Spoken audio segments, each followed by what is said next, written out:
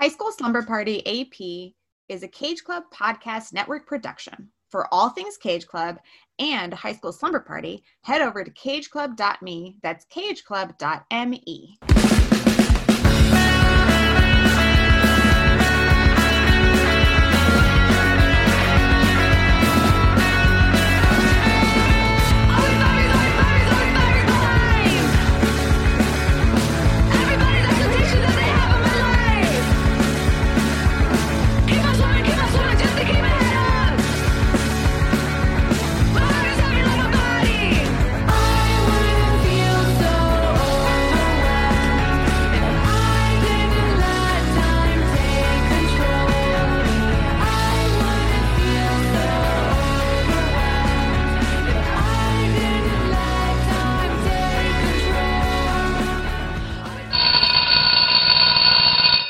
Welcome, slumbers who take their studies a little more seriously. I'm Brian Rodriguez. And I'm Aislinn Addington. And this is High School Slumber Party AP, a study session in contemporary teen films. And your assignment today was to watch 2017's Lady Bird. But before we chat all about that, as always, we have some homework to discuss. Yes, absolutely. Is it just me, or does 2017 sound like a long time ago, folks? It does. So whether, well, yes, feels like a long time ago. Homework counts. Please hit that subscribe button wherever you're listening to us, or download somewhere new and subscribe multiple places. Who knows what you're interested in? There's all kinds of options: Google Podcasts, Apple Podcasts, Spotify, Stitcher. Find us and subscribe, please. 2017, and we'll get into it a little bit more in the episode. That's kind of like our AP delineating mark, you know? So Lady Bird was also a very important film for this podcast. So we wanted to do it and not get it out of the way because it's a momentous film, but get it done before 2017 feels even more long ago. Excellent point. It is quickly fading past us. But of course, class participation is a huge part of your grade as well. So follow High School Slumber Party on Facebook, Instagram, and Twitter. So Brian, I think it is your turn to share some homework with us. Did you do your homework? Yes, I did. Of course, we'll need to travel abroad for that. Love this segment, Study Abroad. As we're recording, it's right before St. Patrick's Day.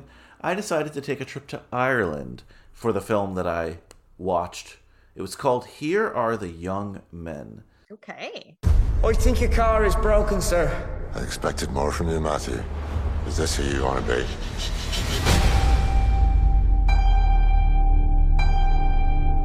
They say the summer when you finish school is the best time of your life. Your final summer of freedom.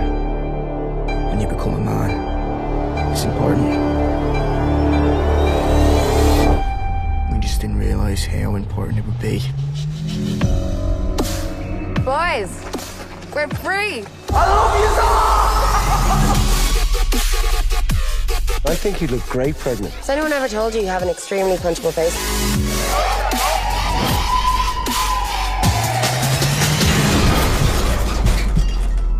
I saw a girl get knocked over today. She died, but you're fine. Yeah? Jokester, Well, lads, final big blowout of the summer. God is in his church. Ladies and gentlemen, the real man. What was in the bag, sugar? What do you think was in the bag, Matthew? You knew what he was like. I told you.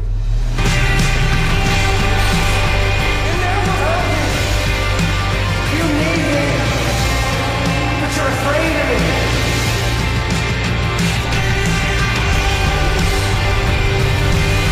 Are you ready to do this? Of course we are. Body of Christ. Amen.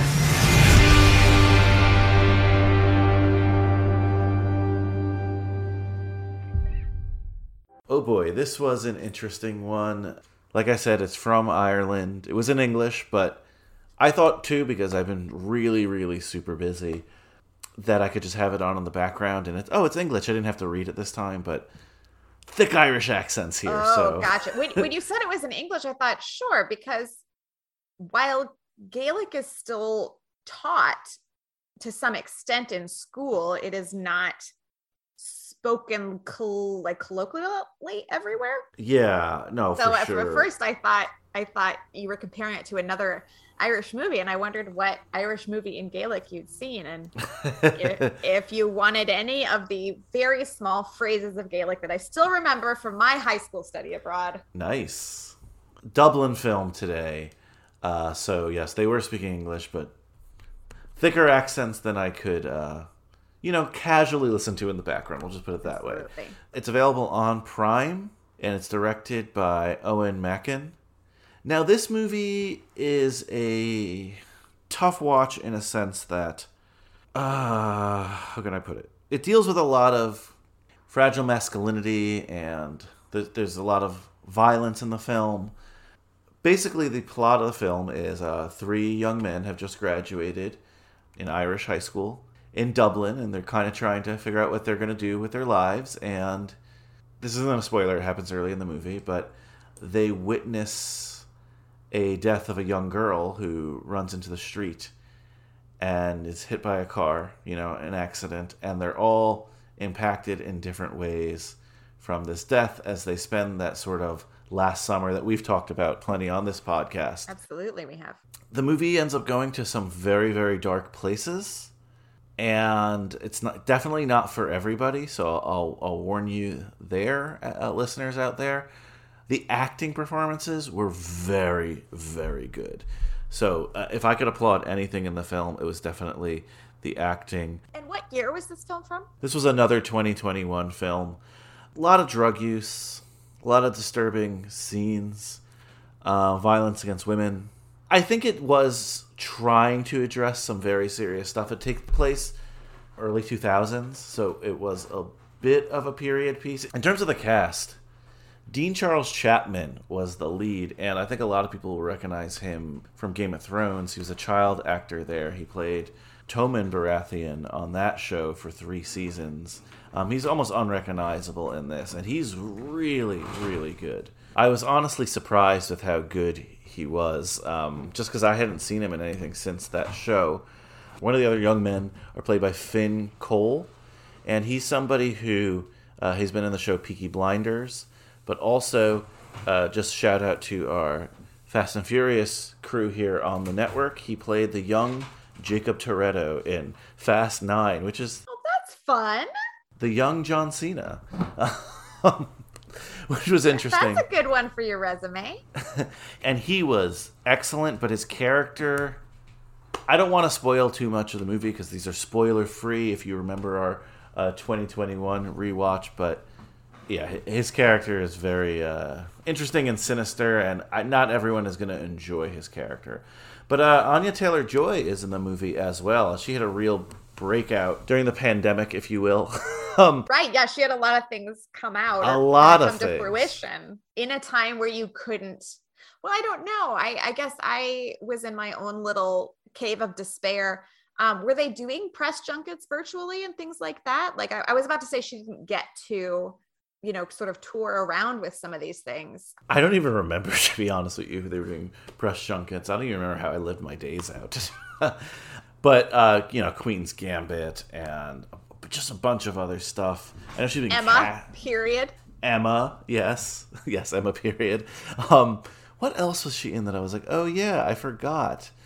She had a movie earlier this year, and I know she's going to be in that Mad Max prequel, Furiosa, and the Mario film. I'm looking at all this stuff that certainly a hot name now and for the future. But she did this in, I guess, 2020, 2021 as well. Not as much as some of the other stuff due to probably pandemic reasons. And she's amazing in it as well. The performances were amazing. Not a film for everyone. It appears, based on some of these metrics, that it was not a film for everyone. Can you talk a little bit about how it did on our various scales? Yeah, so Rotten Tomatoes, critical score 38%, 42% by the audience, 2.2 in Letterboxd. Not great scores at all. A lot of it complained that it was predictable. I don't know about that so much, that it was just like, there was times I was watching the movie and I'm like, why am I watching this? Again, a lot of exploration into toxic masculinity. Some of it's good, but I don't know if we get the resolution that feels satisfying when it comes to it. Sure. Well, I would argue that that's because culturally, that is not something that has been resolved, right? It's certainly something that is discussed more and documented more, and I think there's a larger awareness of, but I would say we have a long way to go before there is resolution as it relates to toxic masculinity, or even just kind of gender more broadly, right? We're in a very transitional period that way. Which makes total sense. And that's why, again, I would not give it these low scores, because it did make me think about a lot of things. There are just certain aspects of the film that it's like, oh my God, you know, and not necessarily in a good way or a bad way, just different. So if you're out there listening, you're interested in exploring that, I've given you my warning. Happy to talk about it on social media or wherever. Happy to watch it again for its performances, but definitely not your, oh, let's chill on a Saturday night and have a good time movie. Excellent to know. I'm glad you brought that to us. Yeah, and this has been such a fun segment. I have a really long list of films to get to, so pretty much every episode we'll record, I'll hopefully be bringing one of these. So thank you for indulging in me. And absolutely, thank you for doing your homework. I think I might compile these at the end of this year, just so they're all in one place if people are curious about the 2021 study abroad. Yes, 2021 study abroad, and making a little episode out of that. But 3 down and many more to go, and again, looking forward to watching more films from around the globe. Awesome. All right, well, let's talk about Lady Bird.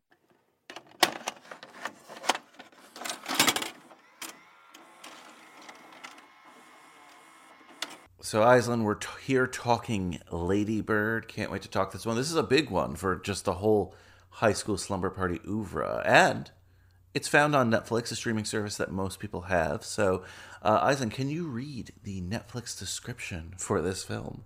Absolutely. So, Lady Bird from 2017, which is a little bit at the edge of the AP catalog, if you will. But like you say, an important teen film and one that is on Netflix, so why the heck not? So according to Netflix, Lady Bird is about an intrepid high schooler in Sacramento undergoes the trials of love, family, and self-discovery as she dreams of escaping to college on the East Coast. Pretty succinct. Yeah. As Netflix usually is.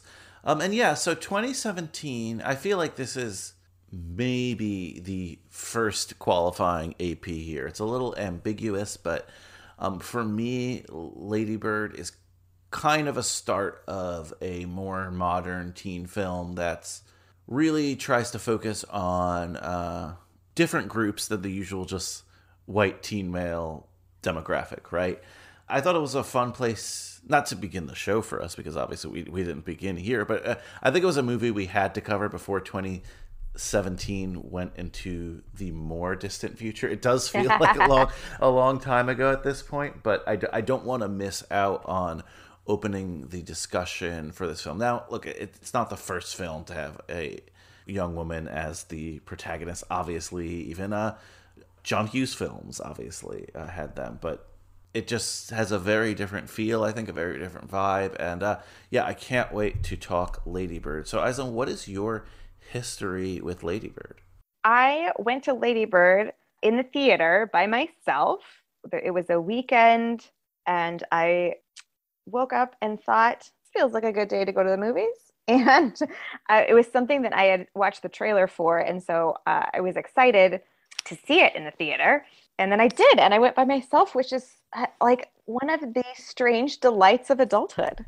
I think it was like an 11:20 a.m. show or something. It was me and then a couple other small clusters of old ladies, so I was in good company that way. And then shortly after that, we covered it on The Contenders, and it's one of our first episodes on The Contenders. So in terms of my kind of history with the film and with podcasting, they are intertwined in my memory. Yeah, I was going to say, I'm like, wow, I knew you covered on The Contenders, and then I'm like doing the timeline in my head. I'm like, whoa, that must have been a while ago. It was early on. How about you?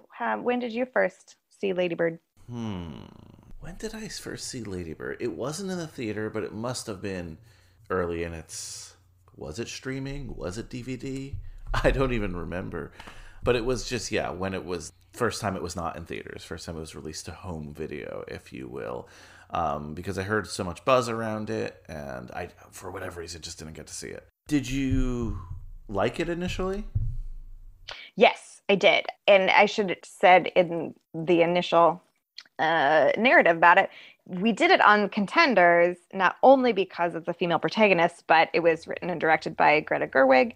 And so it fit for the Contenders that way. And I had seen, I would say, most of Greta's work prior and generally enjoyed it. Although, you know, you mentioned kind of the typical demographics of high school movies. I will say, you know, the mumblecore of it all is pretty white generally.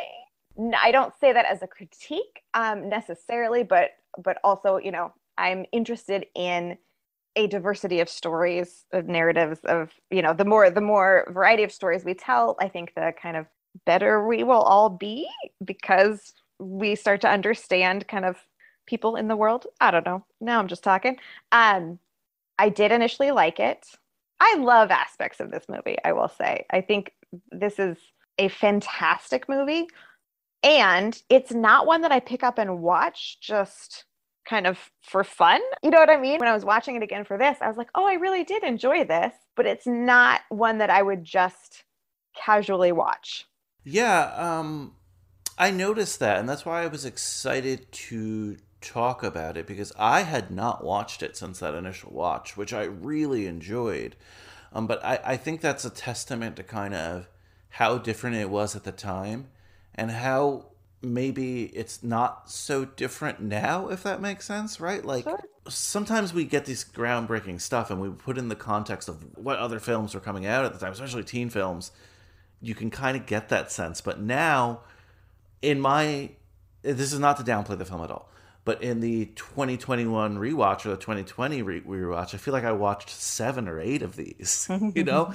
Sure. And that's why the film to me is so important. But I think if you just kind of like jumbled it up in like some kind of crazy teen movie roulette wheel, or this podcast, I guess, but and someone who wasn't exposed to these films just watched this one, they might not understand why it was groundbreaking. Again, this is a film of context more than it is just a film of something you pop in today and still enjoy, like you said, because well, people talk about Lady Bird with a certain reverence, right? But I don't know almost anyone who says, oh, this is one of my favorite movies. This is my comfort movie right here. Sure. But I remember the early conversations, like press-wise, in that for a long time, or at least in the beginning, it had like a perfect Rotten Tomatoes score, didn't it? Yeah. And that was part of, like, so I think the discussion by the critics, to be clear. By the critics. Everyone agreed this was an excellent film. And then it's sort of with how much you liked it or how much it resonated with you, or kind of some of the other metrics, I think, weren't as black or white as that. But it seemed like critics agreed this is a fantastic film. For sure. And again, I'm glad you bring up the writer-director here, Greta Gerwig, as the queen of mumblecore. Some of that earlier mumblecore stuff is really tough to watch if you watch it today. Greta Gerwig's also kind of, I mean, at least when I say growing up, but you know, I don't mean growing up as a kid. I mean, like getting through your 20s. Yeah, getting through my 20s. It was certainly something you'd be at a party and film people would be like, oh, did you see, you know, Frances Ha? I think Greta Gerwig's amazing, and stuff like that. Definitely kind of like a hipster conversation piece, you know, if you will. Yes. Yes. So the fact that this is her debut, it was a big deal. This movie was definitely a big deal. And I remember at the time, a lot of people were calling it, like, autobiographical. Like, oh, this is Greta Gerwig's life. But, like, she never claimed that. She said that, like, yeah, she's from Sacramento, but she actually, like, said that she was the opposite of the Lady Bird character. Sure. You know, she did end up going to college in the East Coast, but it wasn't what, like, am I going to get in kind of thing. By the way, some classic senior year, what are you doing sort of things here in the movie. Very true. Although at least, I will give them at least it was, they followed the school year a little bit. And in her case, because of being waitlisted, I get that she wouldn't know until the summer necessarily. So starting at the very beginning of senior year, like, yeah, that's when you would apply. And like the college trip, right? It starts with her college tour trip was before her senior year. So I think it does better than most in that regard. It does. And college-wise, it does. The other thing that it does well is that, like, yes, she talks about applying to Yale and stuff, but they talk about the state schools, they talk about city schools, and that's cool.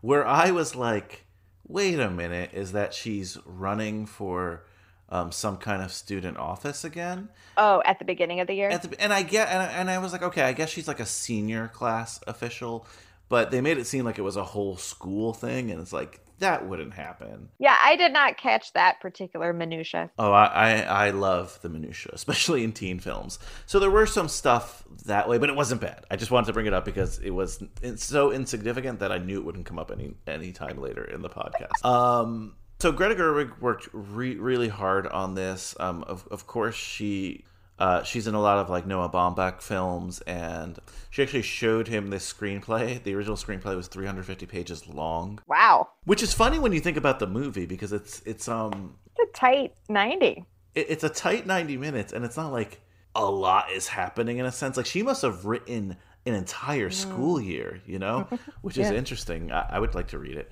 So she showed it to Noah Baumbach, freaking collaborator and current husband. He wanted to direct it. She refused. She was really insistent on this being her project, and away we were. She was able to get the funding and $10 million, but it ended up grossing $79 million, which is not Marvel movie, but that's pretty good. That's outstanding, I think. And she had can you remind me, because I don't remember exactly, for those previous ones where she had starred in them, had she directed those as well, or this was her first time directing? This was her directorial debut. Okay, so she had written and starred in some, or co-written and starred in some. She'd co-written, co-starred. Technically, she co-directed a film, Nights and Weekends. Yes, thank you. I couldn't think of that. So I guess her solo debut. Yeah. Oh, so pretty big hit. Definitely a hit among the critics. As you said, I'd done 100% for a while on Rotten Tomatoes. We'll check that score a bit later, of course. Nominated for a bunch of Academy Awards, 5 to be specific. Best Picture, Best Director, Best Actress, Best Supporting Actress, and Best Original Screenplay. Didn't win any, but still pretty cool to be nominated, as always. Absolutely. A couple other things that I wanted to mention that I just dug up in doing research on the film. She was very involved in the casting process, like a lot of directors, but during the casting process and even after the actors were casted, she shared her high school yearbook with people, photos, journals from high school, things she liked to read. She would have the cast read. She really wanted them to get into the mindset there. And she saw this as kind of the female, in her words, the female counterpart to tales like 400 Blows and Boyhood. She really wanted to tell not necessarily her story, but a perspective that would have come from someone possibly like her. I had forgotten that this was a period piece, technically. No. I was like, oh, crap. It takes place in 2002, 2003, that school year.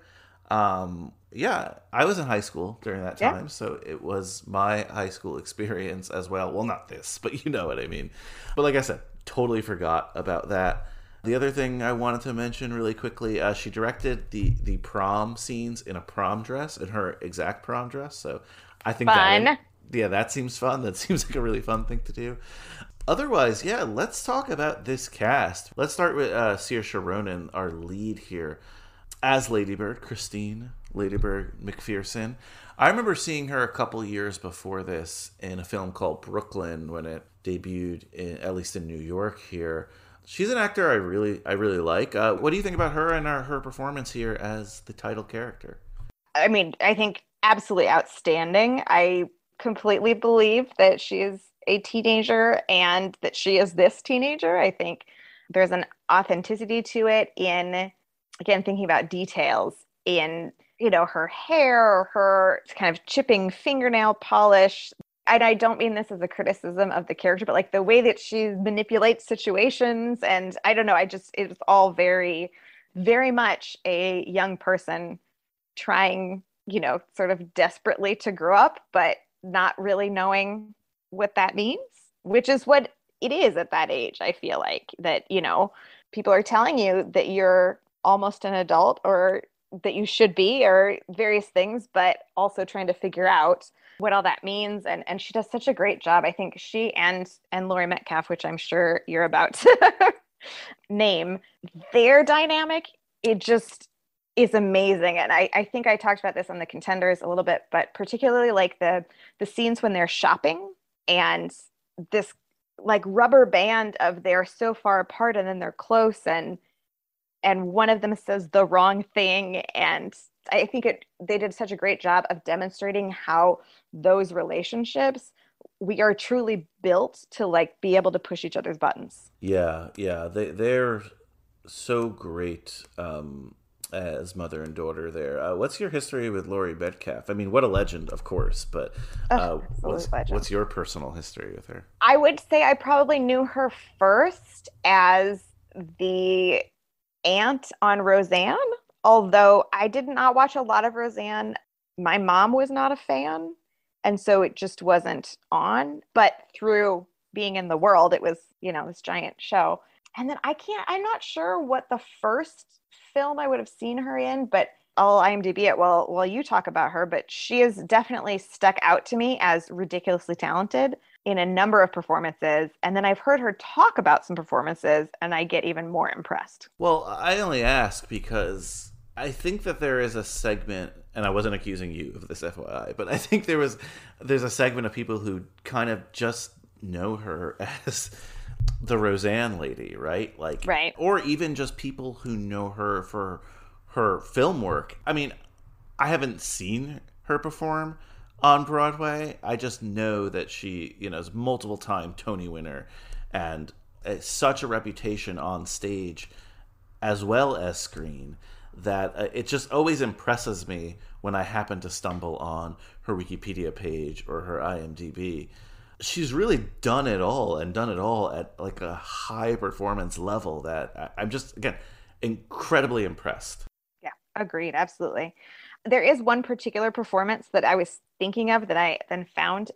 So there is a short 3-season, and in that I mean like 10 episodes per season, a show called Playing House that I love desperately, that was created by Jessica St. Clair and Lennon Parham. And it's about 2 female best friends. And in one season, they need doctors for various reasons. And she just in one episode plays this surgeon. And in those 2 scenes, I mean, one, again, believe that she's a doctor, believe that she knows all the things she knows. But also she's just so good.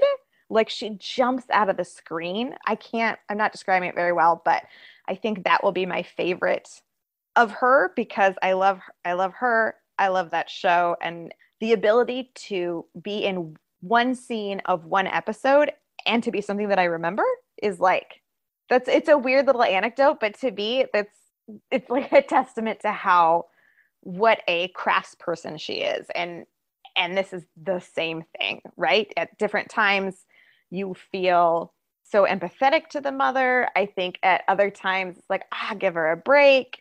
I mean, she just plays like the mother role, which could be flat so dynamically. For sure. I mean, like I said, I can't bestow any more accolades, as the world has done that for me already, but I think she's so great, and I think she's great in this role as well. Tracy Letts plays the dad. This guy's really interesting. Are you familiar with his work? The name is super familiar, but the face isn't. Tell me what I'm missing. Perfect answer, because he's actually, I think, more known for his playwriting. He's won a Pulitzer. He wrote August Osage County. Oh, okay. He acts too. Like, he's been in a ton of stuff. I think he's even been nominated himself as an actor as well. But he's definitely a name, like if you're familiar with theater, that you just see a lot on playbills and things. Another multi-talented person. Again, I didn't recognize his face, and I even, like, there was part of me watching this today who was like, oh, it's not a single mom. Like, I don't know why. Not to diminish his performance, but for whatever reason, like, part of my brain remembered it. I guess because the mother-daughter relationship is so powerful in the movie that I completely forgot about this dad character. He's actually pretty important and pretty pivotal to the story as well. I don't know why I had forgot it. So apologies, Tracy Letts, but I'm sure your Pulitzer is keeping you warm anyway. So you don't care what I think. And then again, just like the list goes on here with people that I want to bring up. How about a kind of early Timothée Chalamet? I mean, this is after Call Me By Your Name, or what's it called? Yeah, Call Me By Your Name. Yeah, this was my first Timothy. Oh, nice, or whatever. I mean, I don't necessarily mean he's a nice character, but you know what I mean. No, but he is so that guy in high school. I think you will agree with me. He's also one, like, that character I could pick up out of this and put in my favorite of all time, Perks of Being a Wallflower. I think a different period, but were they existing in the same world? I think he could have been, that character could have been at some of those get-togethers and Rocky Horror performances and things like that. He just seemed like that sort of pretentious, too cool for whatever, but also just kind of random mediocre guy. And that is something that does infuriate me is that it just sometimes, and especially I think like in high school, God, the bar is so low. But yeah, he plays a fantastic stupid boyfriend in quotes, you know, like. It's funny you mentioned the Perks of Being a Wallflower thing, because I've heard a lot of like people in conversation, and I legitimately mean people in conversation, like at a party when those were a thing, or just, you know, talking with friends, or even my mom or something. Like, there's like kind of this consensus that like Timothée Chalamet replaced Ezra Miller a little bit, and that sounds mean, but like, there was a niche for these kind of skinny, mysterious sort of peoples that Timothée Chalamet definitely is cornering the market on now. Yes. It just made me think of that when you brought up delicate features. Yeah. And how about Beanie Feldstein in here as Julie, or Jules, the best friend character, pre Booksmart, pre everything. Yeah, pre her blowing up. I mean, I can't. Again, so many good performances in this movie. It's so perfectly that age and time, and I got more from her character this time watching it, knowing the story already, and having seen Booksmart and things like that, that I was sort of watching her character more closely. And she's got so many lines that are amazingly delivered and heartbreaking. Like, if you listen to all the messages Julie is telling herself, it's heartbreaking. And so my hope is that whether on her adventure over the summer or as she, you know, makes her way through college, that she starts to understand how awesome she is. That's my hope for that character. But a delight to see her. I agree. I did not. This character didn't have as much of an impact on me on the first watch as it did this time. I think she's so good in this role and really was a focal point for me. So I'm in 100% agreement with you. I don't know. I guess the first time I watched it, it was just like, this is the friend she gets rid of, and then she's back, right? Like, right, which is sort of tropey, but then to watch them do it with these lines and their again, I've said it too many times, authenticity. I think it just really brought what is maybe a cliche story to life. A lot of Beanie Feldstein ads here in New York because she's going to be in Funny Girl. Yes. And people seem to be very excited about Are that. Are you familiar with Funny Girl? Yes, I've seen the film, but I've never seen it. Because it's one of the musicals that we grew up watching regularly in the summer. There was a whole catalog of Hello Dolly, My Fair Lady, Gigi, all these, and Funny Girl was one of them. And so I have seen Funny Girl many times. So I think it's a great fit. I'm excited for her. Yeah, no, I 100% agree with that. Seems like a perfect fit. A couple other people I just wanted to mention quickly, just because of their relation to High School Slumber Party. Odeya Rush plays Jenna Walton, who's kind of becomes the friend. The rich friend, yeah. The rich friend. Great, best way to put it. We've talked about her a lot here. She was in Let It Snow. She was in Dumplin'. She's in a bunch of teen stuff. Like, she definitely had, maybe it will be continuing to have a moment, but in terms of teen films, she was also in the Goosebumps movie, which is technically a high school movie. Oh, okay. So just wanted to bring her up. And I did not realize that Kathryn Newton of The Map of Tiny Perfect Things is in this film as well. She plays the friend that Jules ends up kind of I don't want to say replacing, you know what I mean? Like, she's like the replacement friend though. Yes. Oh my gosh. Yes. Darlene. Yes. Great name. That was a great moment. Julie?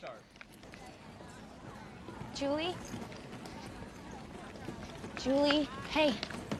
What do you want from Julie? Darlene, can you excuse us? Darlene, stay. Why aren't you in Algebra 2? I switched sections. Why? Aren't Jenna and Kyle enough? I'm sorry that you're jealous. Jenna is a moron, you know. She's not. She's in AP Calculus. She's a moron in a deeper sense. You don't even know her. Miss Patty assigned you a role, by the way. You just never showed up to claim it. What role? The Tempest. There is no role of the Tempest. It is the titular role. No, it's a made-up thing, so we all can participate. You can't do anything unless you're the center of attention, can you? Yeah, well, you know your mom's tits. They're fake. Totally fake. She made one bad decision at 19. Two bad decisions. Anyone else in the cast that really stuck out at you? Maybe even if it's just a performance or something? I mean, I think Lucas Hedges only in that, how do I say this?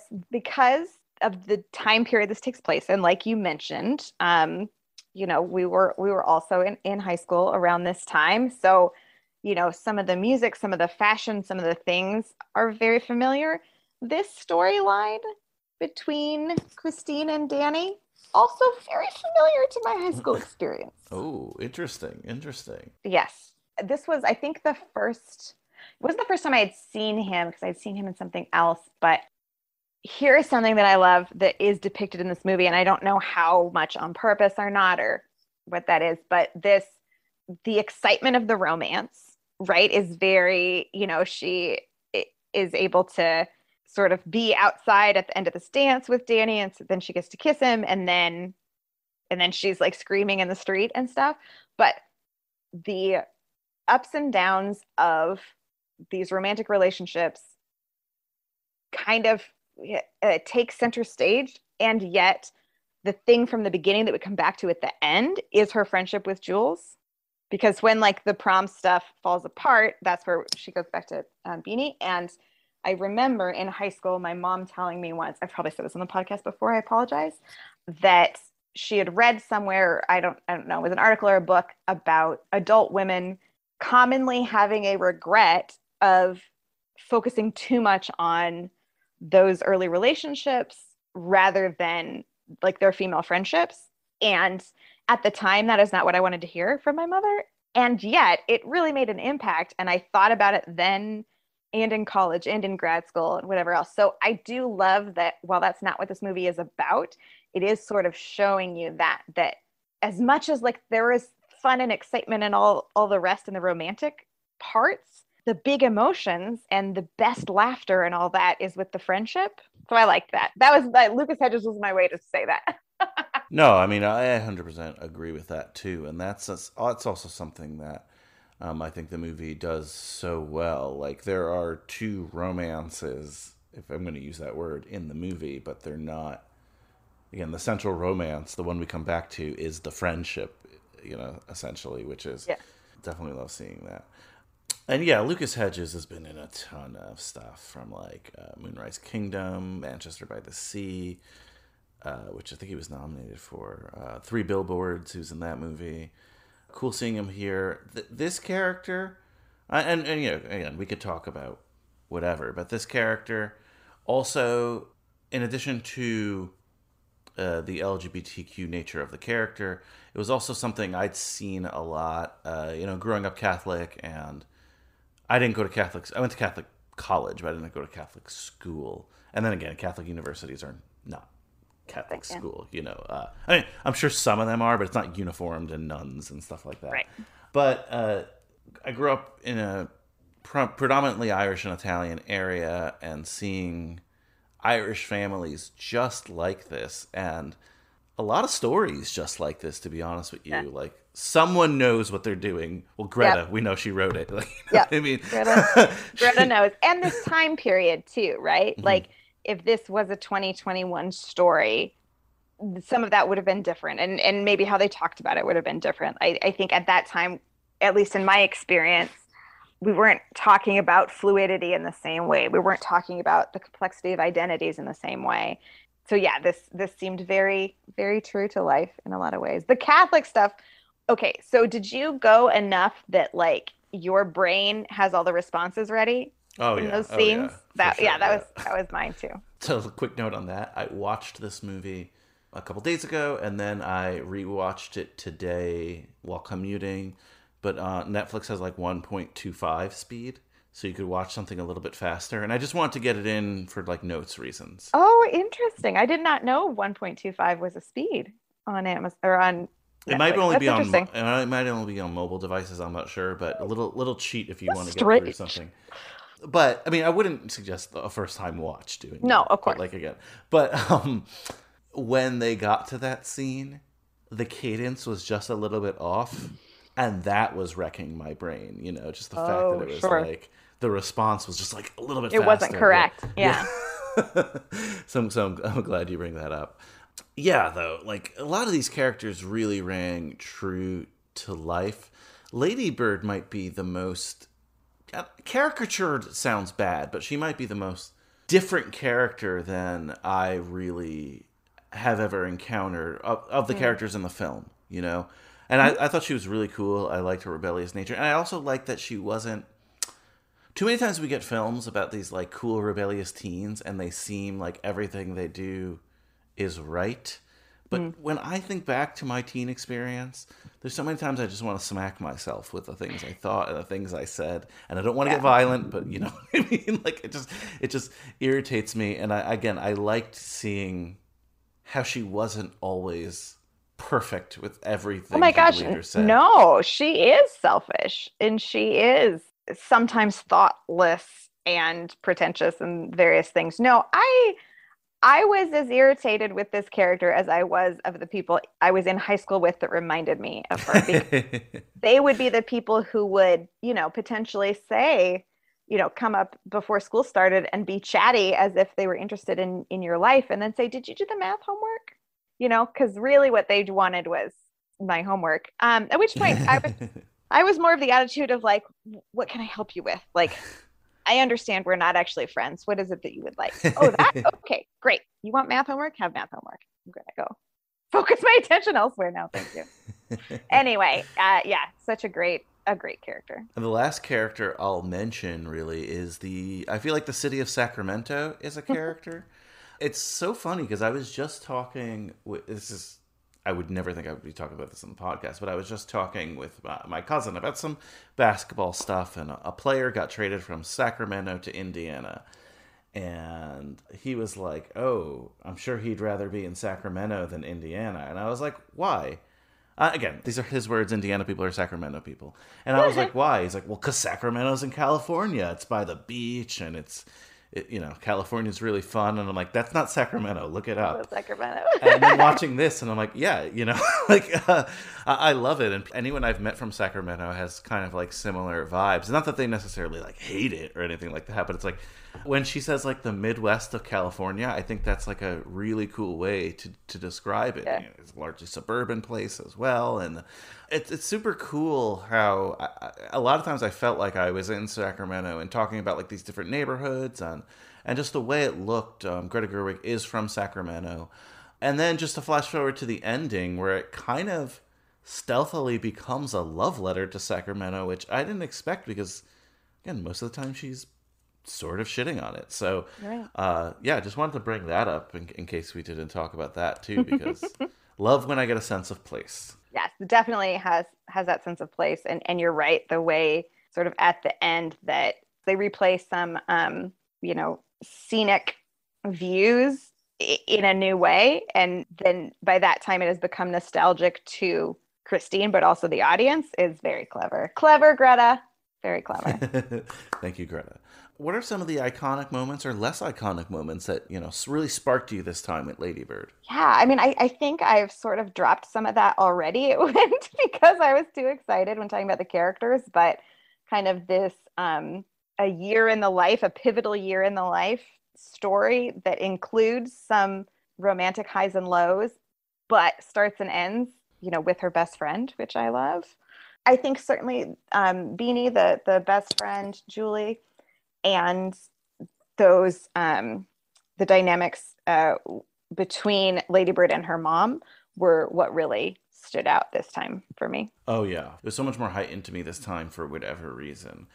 A couple things in my notes, for example, that like, again, these are not things, if I picked up on them a couple years ago, I just didn't remember them this time. Sure. One of them is something I liked. It's clear that at least her older brother Miguel is adopted. Maybe Lady Bird is adopted as well. We don't know really. But I love... Oh, yes. We do, in that the letters at the end. If you read... One of the letters that her mom wrote her starts with, it was a miracle that she got pregnant. So I could be piecing this together wrong, but her dad was working in Brazil, and I thought that's how Miguel joined their family. And then when they came back to Sacramento, or I don't know at what point she got pregnant with Lady Bird, but like... Okay. So if theoretically, yeah, I missed that in the letters. I mean, it was quick, but I definitely read it this time. Good AP insight there. I mean, all I was going to compliment in the movie, that this wasn't an adoption story. You know what I mean? It wasn't like, oh, Miguel, you're so different. I mean, it's like occasionally mentioned here or there sometimes, but anything you would mention with a brother, Right. And I thought that was like super cool. I hate when like there's just an aspect of a family and they have to talk about it. You know what I mean? It's not like it's unspoken either. It's just like it wasn't the focal point of the film. So I thought that was pretty cool. I want to circle back to the Catholic school thing. I enjoyed that. Like, yes, they go to Catholic school, and there are nuns who are teachers and priests who are teachers, but it's like not. They don't lean on a lot of the tropes you see in other films about Catholic schools. And look, sometimes that's fun. Like, don't get me wrong. But here, like, the one sister was really helpful to Lady Bird and really got her, which I thought was very fun and supportive, right? It wasn't, again, the trope of mean nuns or creepy priests all the time. You know what I mean? Again, I'm glad that they showed that, like, not everyone is like that, and there are actually, even on the teacher trope, right, there are actually very supportive teachers out there, a lot of them. What do you think of her foray into the drama department in this film? Like, when she auditions for that play, and she's got that outfit, and eventually, I guess classes with, first that one teacher who ends up getting sick, the one priest, and then eventually there's like that football coach. The coach. I mean, I think that was sort of one of the broader kind of moments in it that I chuckled at, but I don't know. It wasn't. That did feel more traditional teen film than the intimate story that we were getting. I mean, exactly. Yeah. It didn't ruin the movie for me, but for the theater part, I felt like what we are told about and kind of understand about Lady Bird is that she so wants to be special and cool and different, right? Like she has renamed herself is one of the first things we know about her. She ejects herself out of the car with her mother driving down the highway. An immaculate heart is already a luxury. Immaculate fart? You wanted that, not me. Miguel saw someone knifed in front of him at Sac High. Is that what you want? So you're telling me that you want to see somebody knifed right in front of you? He barely saw that. I want to go where culture is, like New York, or at least Connecticut or New Hampshire, where writers live in the woods. Get into those schools anyway. Mom, you can't even pass your driver's test. Because you wouldn't let me practice the way enough. that you work, or the way that you don't work. You're not even worth state tuition, Christine. My name is Lady Bird. Well, actually, it's not, and it's ridiculous. Call me Lady Bird like Christine. you said you would. You should just go to City College. You know, with your work ethic, just go to City College and then to jail, and then back to City College, and then maybe you'd learn to pull yourself up and not expect everybody to do everything. Like, which is something I think, you know, maybe teens might threaten or say that they want to do. Like I was so upset I wanted to jump out of the car or whatever, but like she does, like she wants to be a spectacle. And so in some ways, and so the theater was like another way to do that. And then she was chorus, so it wasn't as interesting, which then, you know, Julie points out it went in their confrontation as like, if you're not the center of attention, you're not interested, which is kind of true. So really it kind of turns out the theater is more of a vehicle to get that first romance. And I get it too, right? Like they go to school with just women, and she's, you know, interested in having romantic adventures with men.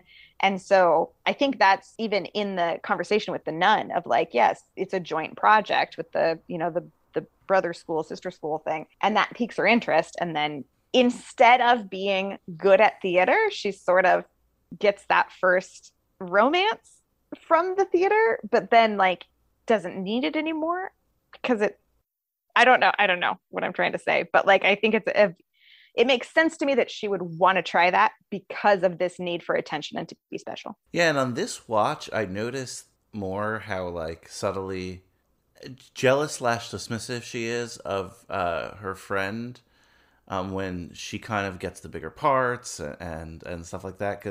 And you see this in a lot of friendships where you take, or a person will take their other friend for granted, as almost, especially as a teenager, right? Like that they're almost kind of, maybe an accessory is too harsh of a word, but like, sure, certainly for someone like Lady Bird who wants to be the center of attention, right, she isn't really respecting what her friends, you know, interests are really. So when she does find that success, I just like the subtlety of change in their relationship. I thought it was fun. And it wasn't like, oh my God, you got that part. Like I said, it was subtle. It also reminded me of my own senior year when I was convinced to join the improv team in my high school.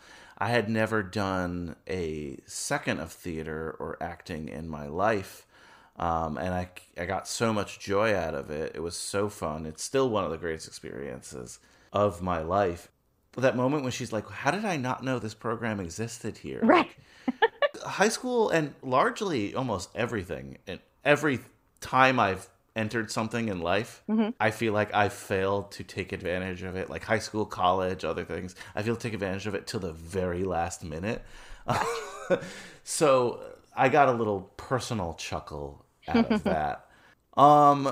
Did we touch enough on the romance? Her first romance? I know we didn't get really into the nitty gritty of it. Yeah, I mean, so I think for this movie in particular, because it was so kind of iconic just a few years ago, I wasn't sure like how much of the story we wanted to get into. Yeah, I mean, we don't have to go scene by scene. The other thing about that first romance with Danny from the large Catholic family was that it turns out his grandmother lived in the house that Lady Bird and Julie would walk past as like their dream house. And so in addition to the kind of special thing about having a boyfriend and like dating the guy from the play, it was also that she got to kind of walk in this world that was so aspirational for her in particular.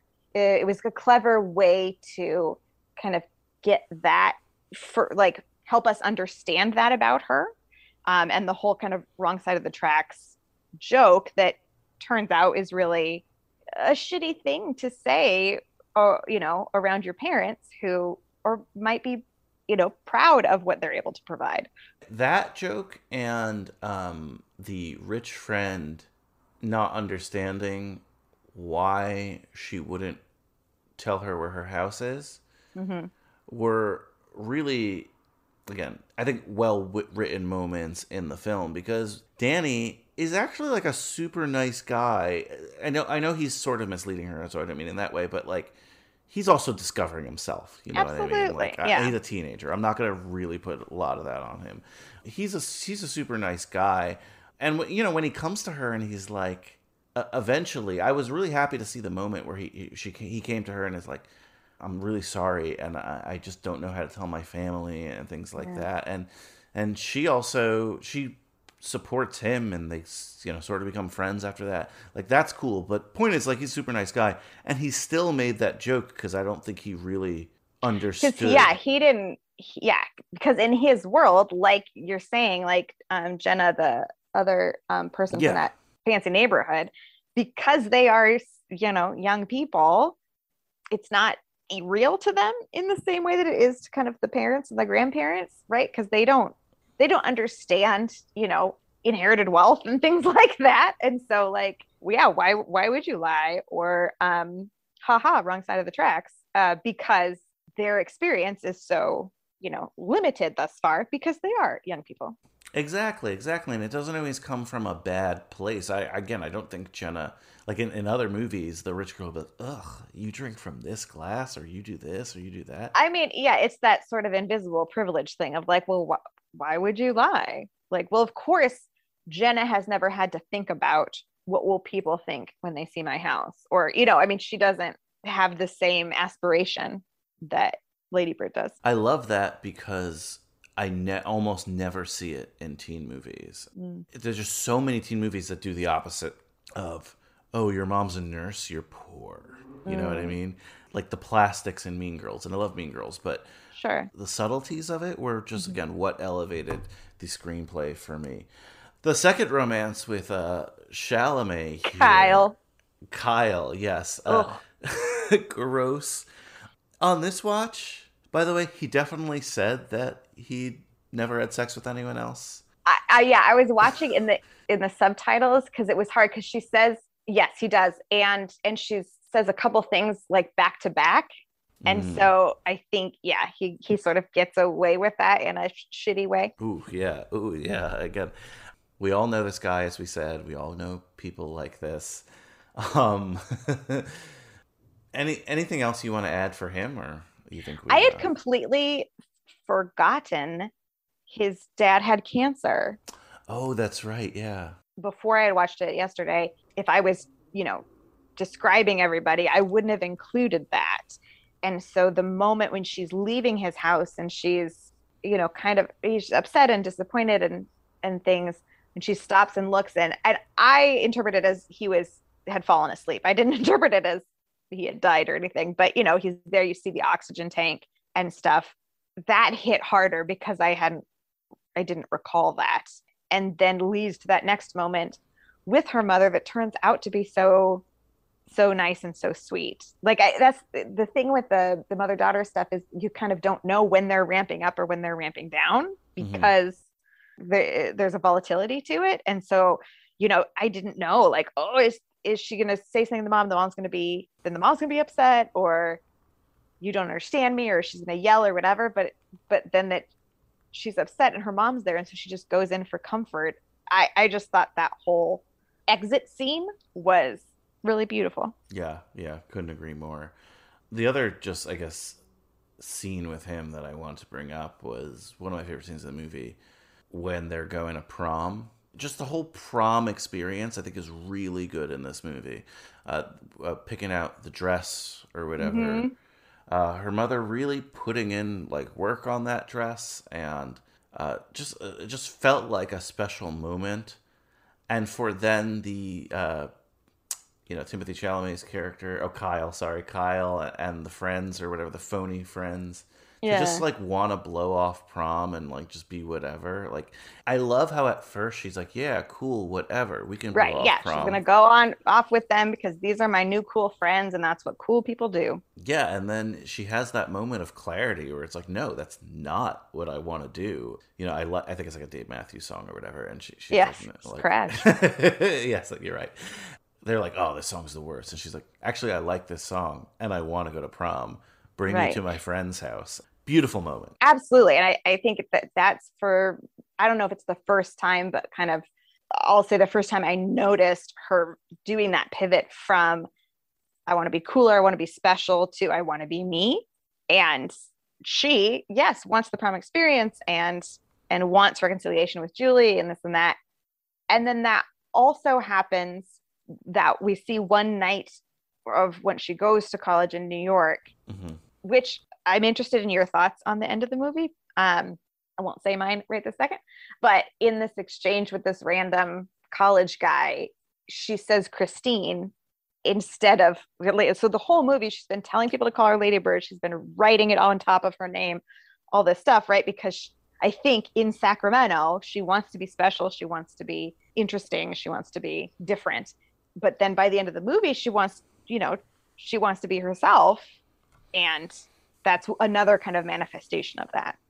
Or I'm full of shit. Who knows? No, I think it's exactly that. And that's why, I mean, we may differ on the end of the movie, but I think the first time I saw this, I didn't like the ending. And this time I think I liked it a little bit more because it reminded me again of myself in college. So many people I saw in college and who use college as this opportunity to sort of reinvent themselves. And reinventing yourself doesn't, like you're saying, doesn't necessarily mean, oh, I was this person and now I'm this character, you know. Right. Sometimes it means I'm going to reinvent myself to fit in with the rest of these people. And it could be shitty and it could be scary sometimes. And the hospital thing was kind of, weird when she asked what day it is. That I really didn't understand. But her instinct to then go to church to me was not necessarily, oh, I'm religious now. No. Which again, I don't think anyone took it that way, but it's just like that comfort of home. It was just something familiar. Yeah. And I think we've all been homesick at some point in our lives. And, that's what it really just reminded me of. And just wanting to share that with her dad, or even she says, this is more for mom. Yeah. Hi, you've reached the McPherson family. Please leave a message. Thank you. Hi, Mom and Dad. It's me, Christine. It's the name you gave me. It's a good one. Dad, this is more for Mom. Hey, Mom. Did you feel emotional the first time that you drove in Sacramento? I did, and I wanted to tell you, but we weren't really talking when it happened. All those Bens I've known my whole life, and stores, and the whole thing.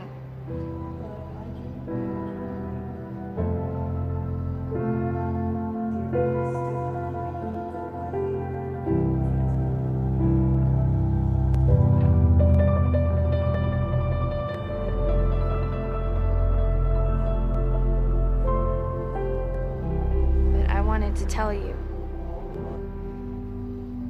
I love you. Thank you. Thank you.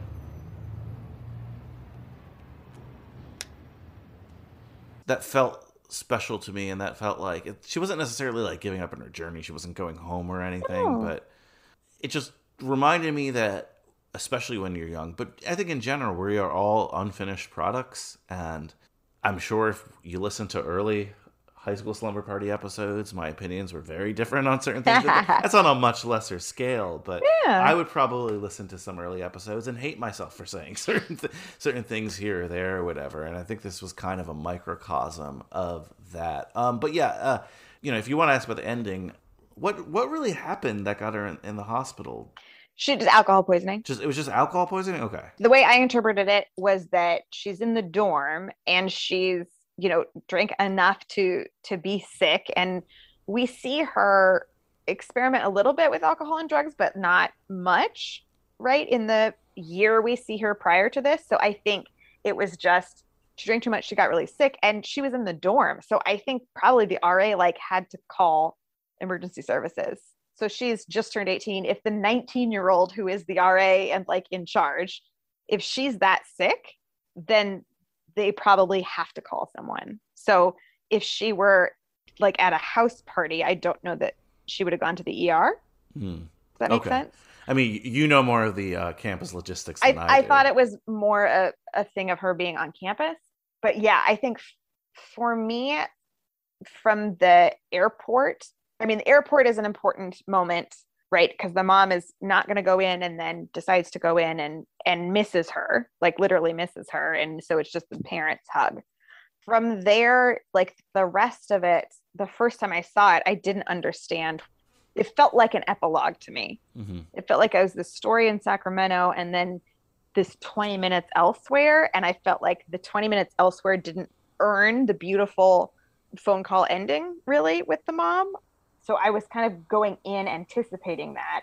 I don't know. It bothered me less this time. But I was just curious on this watch what you thought about that final chapters. Yeah, from a film perspective, I definitely don't think it's necessary. Again, I liked it more this time, but I was with you. It felt like kind of this sounds dismissive, but sort of just a mumblecore-esque hipster indie sort of ending, I felt like she could have just a night in the dorm in New York. That just even hearing people down the hall, hearing the traffic and sirens and stuff outside, to me, that would be enough. Going from suburban place you've always lived to a dorm in the city, that would be enough to necessitate that phone call to the mom. I didn't understand why we had to go and get drunk with this guy and go to the hospital and all that. I just thought, tighten it up. But yeah, again, I was less bothered by it this time, but it definitely feels extra. But at least it doesn't betray the spirit of the movie. It doesn't feel like it's suddenly she just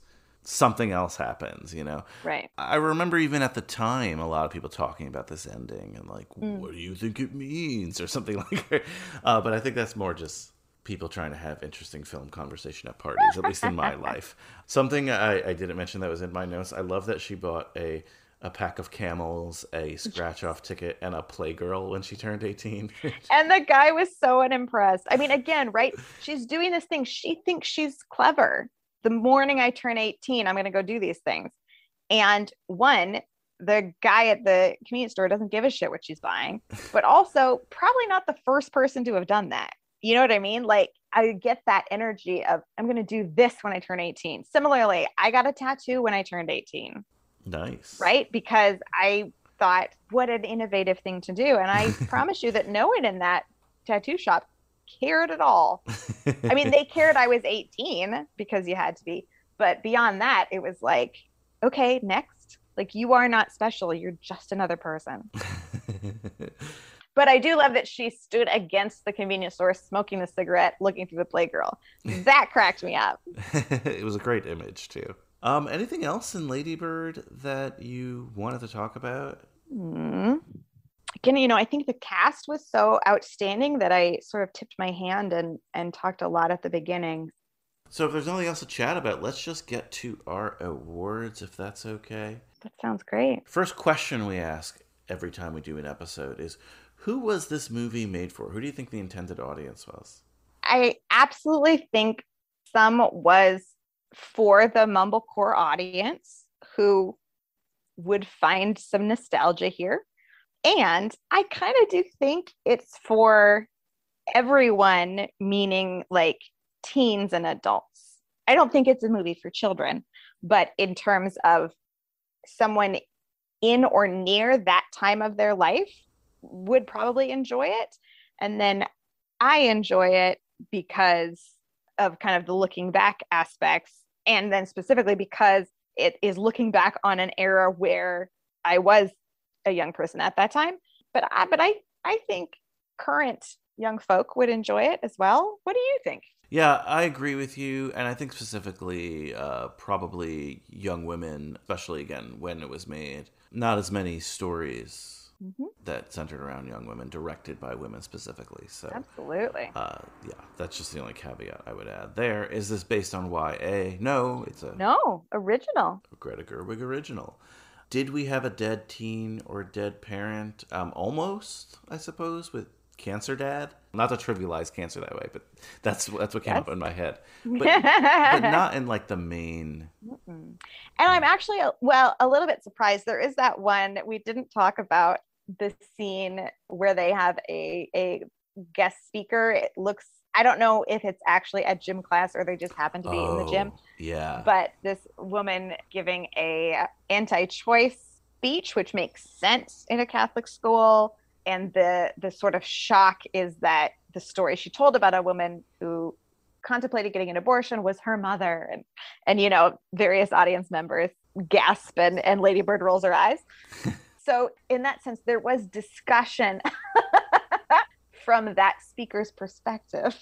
Yes. But I also would not characterize that as, you know, that's not a dead teen or a dead parent, but there was discussion of that. Beyond that, though, I guess I'm a little surprised that there wasn't more, thinking about the kinds of things her mother would say and the atmosphere of the school. I was a little surprised that there wasn't like you don't want to end up like this person. You know what I mean?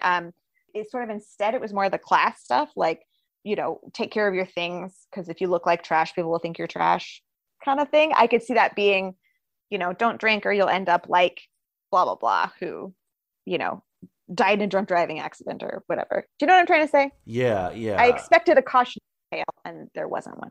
And you're right, it does deal more with the class cautionary tales. We also didn't really talk about like the father losing his job, going to job interviews that his own son is going to as well, ends up landing the job. I know 2002 was a rough time in the economy post 9/11, and this was, you know, a reality that was there. The mom has a line where she's like don't embarrass yourself because one of these people might need to hire your father, and we don't want to look like a trashy family. Yes, which is, you know, both sort of understandable for her, like from her perspective as we know this character, but then also that's also kind of a stretch, a little bit of like, you know what I mean? Like, I don't know. Another just reason to love the mom character is that like she's also not always right. No. Definitely not. It's not one of those moms, you know. Yeah. But yeah, there's a lot of class stuff in this movie. I'll save something for another award, so never mind. I will stop myself in my tracks. So let's start with our awards. Most likely to succeed. Which character won the movie? I'm going to zag on you here, and I'm going to pick Miguel. Nice. We hear more about Miguel than we hear from him, but he and his girlfriend Shelley went to Berkeley. It's discussed a couple of times. And for most of the movie, bagging groceries at the grocery store and sleeping on the pull-out couch at Lady Bird's parents' house. So this sort of kind of haven't quite left the nest or have bounced back after college, but college was not sort of the platform that it was expected to be, it seems like. But then we see that he sort of, you know, is able to get a job in whatever sort of, I don't know, is it corporate? Is it financial? I'm not sure. Some like businessy job. And I'm not saying that everyone should get a businessy job, but there was something about it because Miguel as kind of a failure was sort of alluded to a few different times, that I felt like the movie left him on this trajectory of, no, it just also needed time to grow up and time to explore and, you know, set priorities and etc. So I say Miguel. I love characters where, like, if we were in the room, we could pivot and theoretically follow a different story and it would still be interesting. Have it a different movie, a good one, but a different movie about this guy, this early 20s guy, still at his parents' house with his selfish sister, like figuring it out, you know? Yeah, no, absolutely. That's a great choice.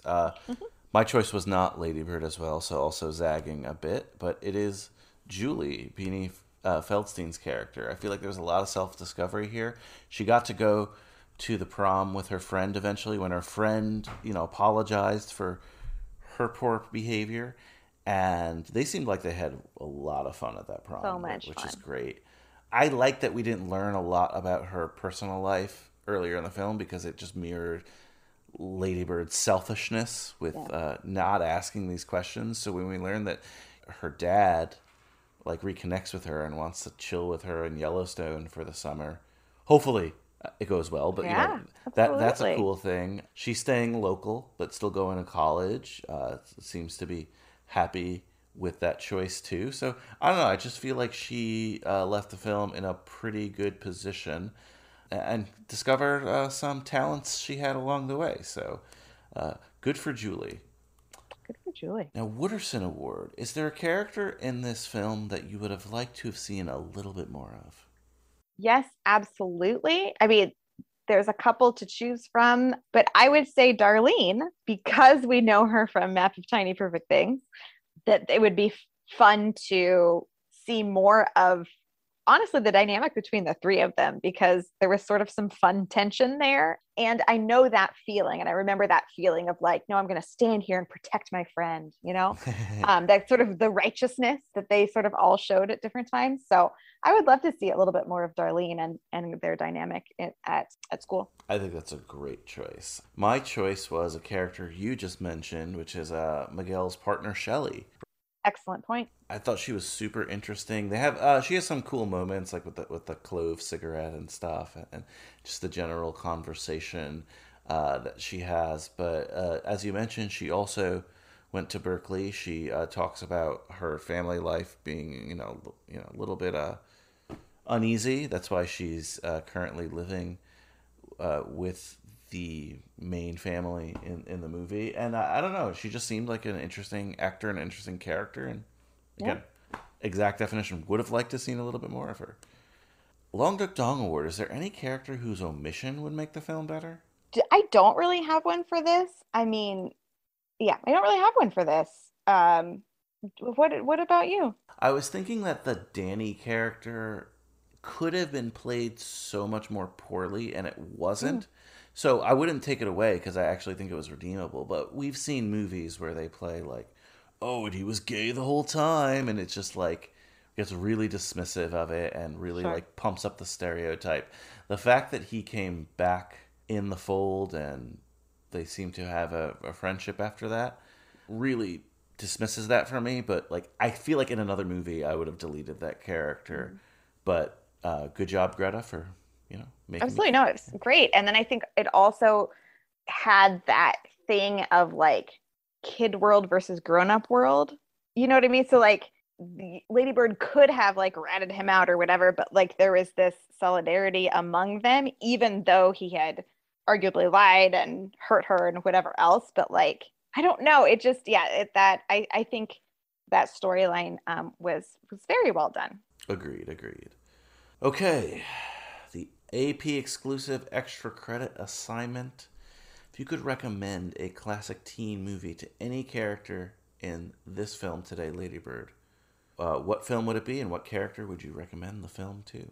I am oscillating between a couple, but I'm going to decide. I'm going to go with, I would like to recommend for both Lady Bird and Julie, maybe after prom together, to watch The Outsiders.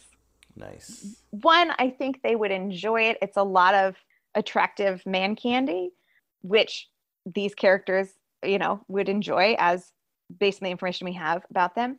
But then also the film opens, the first conversation we hear is between Lady Bird and her mom, and Lady Bird saying, I want to live through something, which, can I tell you the chuckle I got when I heard that, because this movie came out very close to, pandemic, but then remembering it was 2002, I was like, okay, well, it's not that funny because it's still 20 years away.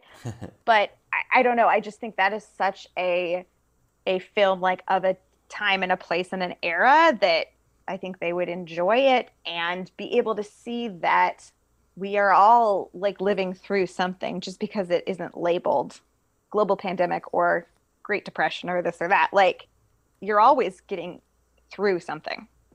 I don't know. That's my thought. Yeah, no, I like that one. That's pretty cool. I just said for same two characters there, Lady Bird and Julie as well. Just classic teen movie. Rebellious teen girl.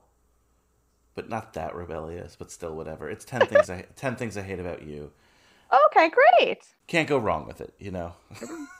It's an easy choice, but it is what it is. My backup would have been Ghost World, which came out a year before this movie takes place. So, but I figured they would have seen it. Maybe, you know, who knows? Ooh, the hard part. We have to give the film a grade. We have to give it a letter grade, High School Slumber Party style, A+ to F. Aislinn, you get the manila card and the red pen first. But before that, our cheat sheet. Now, we mentioned that Rotten Tomatoes at one point, the critical score was 100%. It no longer is. It is now at 99%. So 1% of haters out there, one of the dentists, of those strident dentists, I suppose, does not like this film. But whatever, 99% is still really, really good. 79% by the audience. High as well, but not a perfect score. 3.9 out of 5 on Letterboxd. Pretty good. On Letterboxd.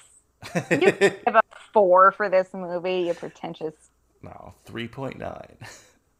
I love how I feel like everyone I talk to on this podcast, I've turned against Letterboxd just by reading the Letterboxd score. I guess I say it in a little way, but whatever. So 3.9 out of Letterboxd out of 5. But Aislinn, A+ to F scale. What will you grade Lady Bird? A strong A. Absolutely. I think certainly the performances are gorgeous and very well directed. I think it's fantastically written. I love that it's written and directed by a woman. So yeah, I would say strong A. What would you say? Yeah, I gave it an A as well. I was maybe teetering on A-, but I couldn't find any reason to give it that A-. Still, I think it holds up. Yep. I think it's different today. I don't, again, think it's as unique, but that doesn't mean it's bad, obviously. Yeah, I think it means it helped some other things get made so that there's some familiarity, you know? Yeah, it's important to, again, remember context with this film, and this is an iconic high school film, so always fun to be able to cover these in general, but especially on AP with you, Aislinn. So yes, A's across the board, straight A's from the two of us. If you and I are having a Lady Bird themed slumber party and we have our custom sleeping bags, Aislinn, what does your custom Lady Bird sleeping bag look like? Okay. The outside is the pink and like gauze pattern of the cast that she has for the first chunk of the movie. Love it. And then the inside would probably be like the plaid of the school uniform. Great. Potentially with some sort of graffiti or things, you know, but I think, yeah, the hot pink on the outside and the classic plaid on the inside. Love that juxtaposition. What would yours be? My sleeping bag, I think I'm just going to do Scenes of Sacramento. Ooh. But you know those like postcards? Like vintage postcard style? Vintage postcard style. Yeah, that's what I want. Love it. That's awesome. All right, my favorite question always to ask. Glad I'm in the asking position this week. Because I have my recommendations will be based off your recommendations because I don't want I don't want to overlap. So okay, I'm interested. If the two of us were in the magical blockbuster that is every movie that has ever existed, we know we are renting Lady Bird for our Lady Bird slumber party. But we get to the front, we see a sign that says rent 2 movies, get 1 free. And then, you know what, we want to do it cool on AP, so we both have lists here. So we both go to the back of this blockbuster and pick 2 other movies that we would watch with Lady Bird on our slumber party. But Aislinn, you go first. What 2 other movies would you watch for our rental triple feature? Okay, so these are the first 2 that came to mind. And then I was like, no, you can't do that. It's too easy. But as I tried to come up with something else, I was like, no, this is truly what based on the watching I did of this yesterday, what I wanted to watch next was Brooklyn, which you mentioned already, because I think Saoirse Ronan's performance in that is gorgeous. And I have a pet peeve of, I think she did a great job with the Sacramento accent in this movie. But when I know someone has an accent and they're not using it in that role, it kind of bums me out. Particularly with Ewan McGregor. Like, I'm always excited to see him. And then I'm like, wait, does his character have his accent or not? So I would put Brooklyn and then Lady Bird and then Booksmart, because I wanted more Beanie when I saw this. It's like this movie was a sundae that had almonds on it. But then I was like, you know what? I just want a bowl of almonds. So I would do Brooklyn, Lady Bird, Booksmart. Nice. All still contemporary, but all really high quality movies. Nice. Okay, so took 2 of mine on my master list. No, what do you mean your master list? Because I wrote a bunch of films that I could put in trifectas here. Oh, I see. My problem now is you took 2 from 2 unrelated lists, so now I gotta somehow relate these. Gotcha. Okay. I'm gonna go with Greta Gerwig's follow-up film with a lot of the same actors as this film, and that, of course, is Little Women. Fantastic choice. Would we consider that a YA adaptation? I don't know. I never thought of Little Women as YA, but it certainly is an adaptation. Yeah, I don't know. I have to think on that. Yeah, so Little Women in there because it is Greta Gerwig's next solo project. And then I'm going to go with a film that we've covered here on High School Slumber Party. A different film, but also a first solo project by an artist who was in a different medium. And I really loved this movie when it came out, and that's 8th Grade, which was Bo Burnham's first solo directorial debut. And I don't know, I feel like fits in the same oeuvre there. Absolutely. If you didn't pick Booksmart, I would have probably picked 8th Grade and Booksmart. To me, there's a natural line to be drawn between this film, 8th Grade, and Booksmart. Mm-hmm. There's a lot of similarities, differences as well. A lot of cool ones you could pick here. Again, you could go with another Greta Gerwig film that she was an actor in, like Frances Ha, we discussed before. You could go with mother-daughter films. I don't know why I was thinking of The Joy Luck Club. That movie comes in my head a lot for some reason. Watched it in school as a youngster and have never been able to get it out of my head. So, again, I think there's a lot of cool things you can pick with this, and I think we made some good choices here. Absolutely. You know, it was really awesome talking Lady Bird with you, Aislinn, and I can't wait for the next film we talk about. Absolutely. I'll be here.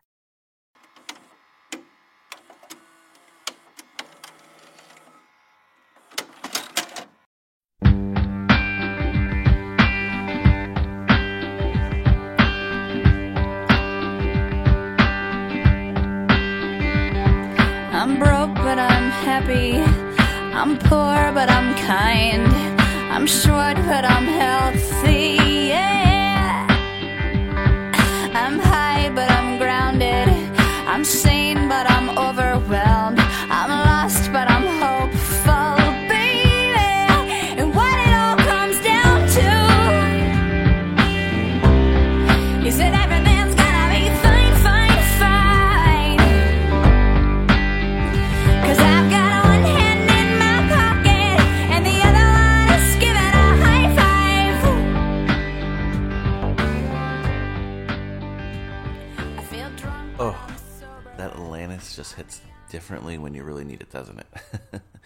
Brian Rodriguez here. Thanks once again for listening to High School Slumber Party AP. Thanks to Aislinn as always, and thank you guys for bearing with me on the release of this episode. It took forever for a lot of reasons I kind of discussed in the last episode, but specifically recently my computer broke, and it's actually still broken. Thank you, certified Apple technician, for still having it and not letting me know what's wrong with it. However, scrapped some money together, bought a new computer, at least for now. It's running okay, and was able to cut this episode and release it. So I just want to, again, thank you for bearing with me, and remind you to follow us on social media, High School Slumber Party everywhere. Oh My Rodriguez for me on Twitter. Sassy Nerd MT for Aislinn on Twitter. Aislinn.Ruth for Aislinn on Instagram. And yeah, subscribe. And yeah, this is still a show about homework, right? Because it's AP. I got to assign you homework for Friday. So many movies in the back catalog that I still have to edit. One of them is still, unfortunately, in our 2 Corys series, but it's a fun episode. You're going to love it. The film is called Blown Away.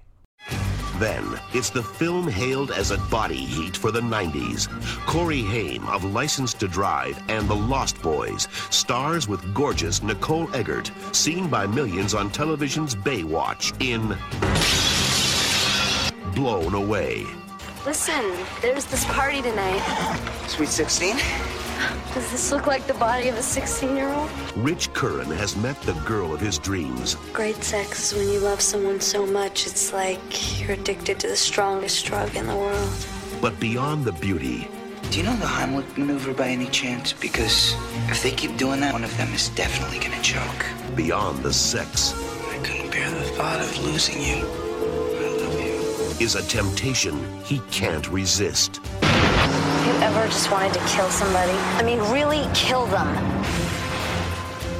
If they find that he was murdered, they could tie up the inheritance forever. Even if they don't catch us. Do you understand that? Now, he's falling deeper and deeper into a world he can't escape. There's a worm in his bike. I'll be over tomorrow. Where were you between 8 p.m. and 11 p.m. the night that Darla Hawks was murdered? Trust me, Rich, this will all work out just like you said it would. Do you really want to do some serious time for this girl? No, I'm gonna stay in here and burn while you walk away with all the money, okay? Why, you think I planned it this way? Corey Feldman, Nicole Eggert, Corey Haim. You know, Megan, I thought I met this girl. I thought we had something special. You don't know anything, do you? Blown Away. Because of the sexual nature of this film, Blown Away will be available in an unrated and in an R-rated version. Each version of this title will feature its own unique artwork on the back of the box. A 2 Corys erotic thriller? Why not? Of course, Mike Manzi will be here, my Corey co-host, and the great Christian Larson will be here as well. We know he loves those erotic thrillers, so we brought him in. I don't even know when we recorded this a couple months back, but can't wait to cut this. I don't know what version we saw. Was it the R version? Was it the unrated version? This is a weird movie, but it's a pleasure to talk about that, and no pun intended there. So that's your homework. Watch 1992's Blown Away. A lot of other things called Blown Away, like that glass blowing show and like some other weirdo movies, but 1992's 2 Corys, Blown Away. That'll be your episode for Friday. One more thing, I have a new show with the aforementioned Mike Manzi. It is called Uncle Francis's Wine Cellar. We talk the films of Francis Ford Coppola, and that's been on delay as well because my computer broke, but now I'm ready to put out more episodes. And yeah, we're talking The Offer, which is not something directed by Coppola, but something about a Coppola film starring a man who looks like Coppola. It's awesome. It is so cool. So definitely check that show out wherever you get your podcasts. And remember, guys, life moves pretty fast. If you don't stop looking around once in a while, you could miss it.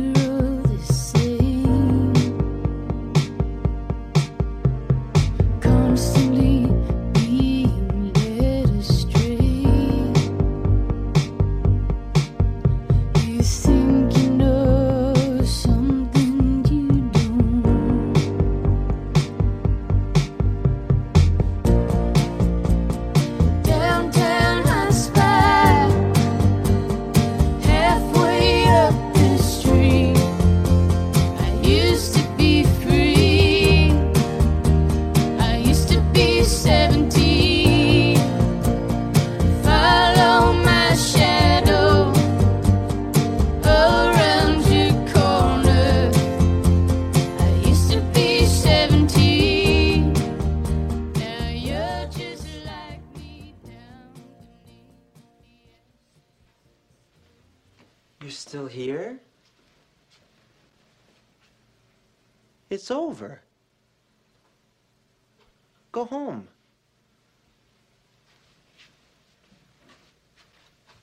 Go.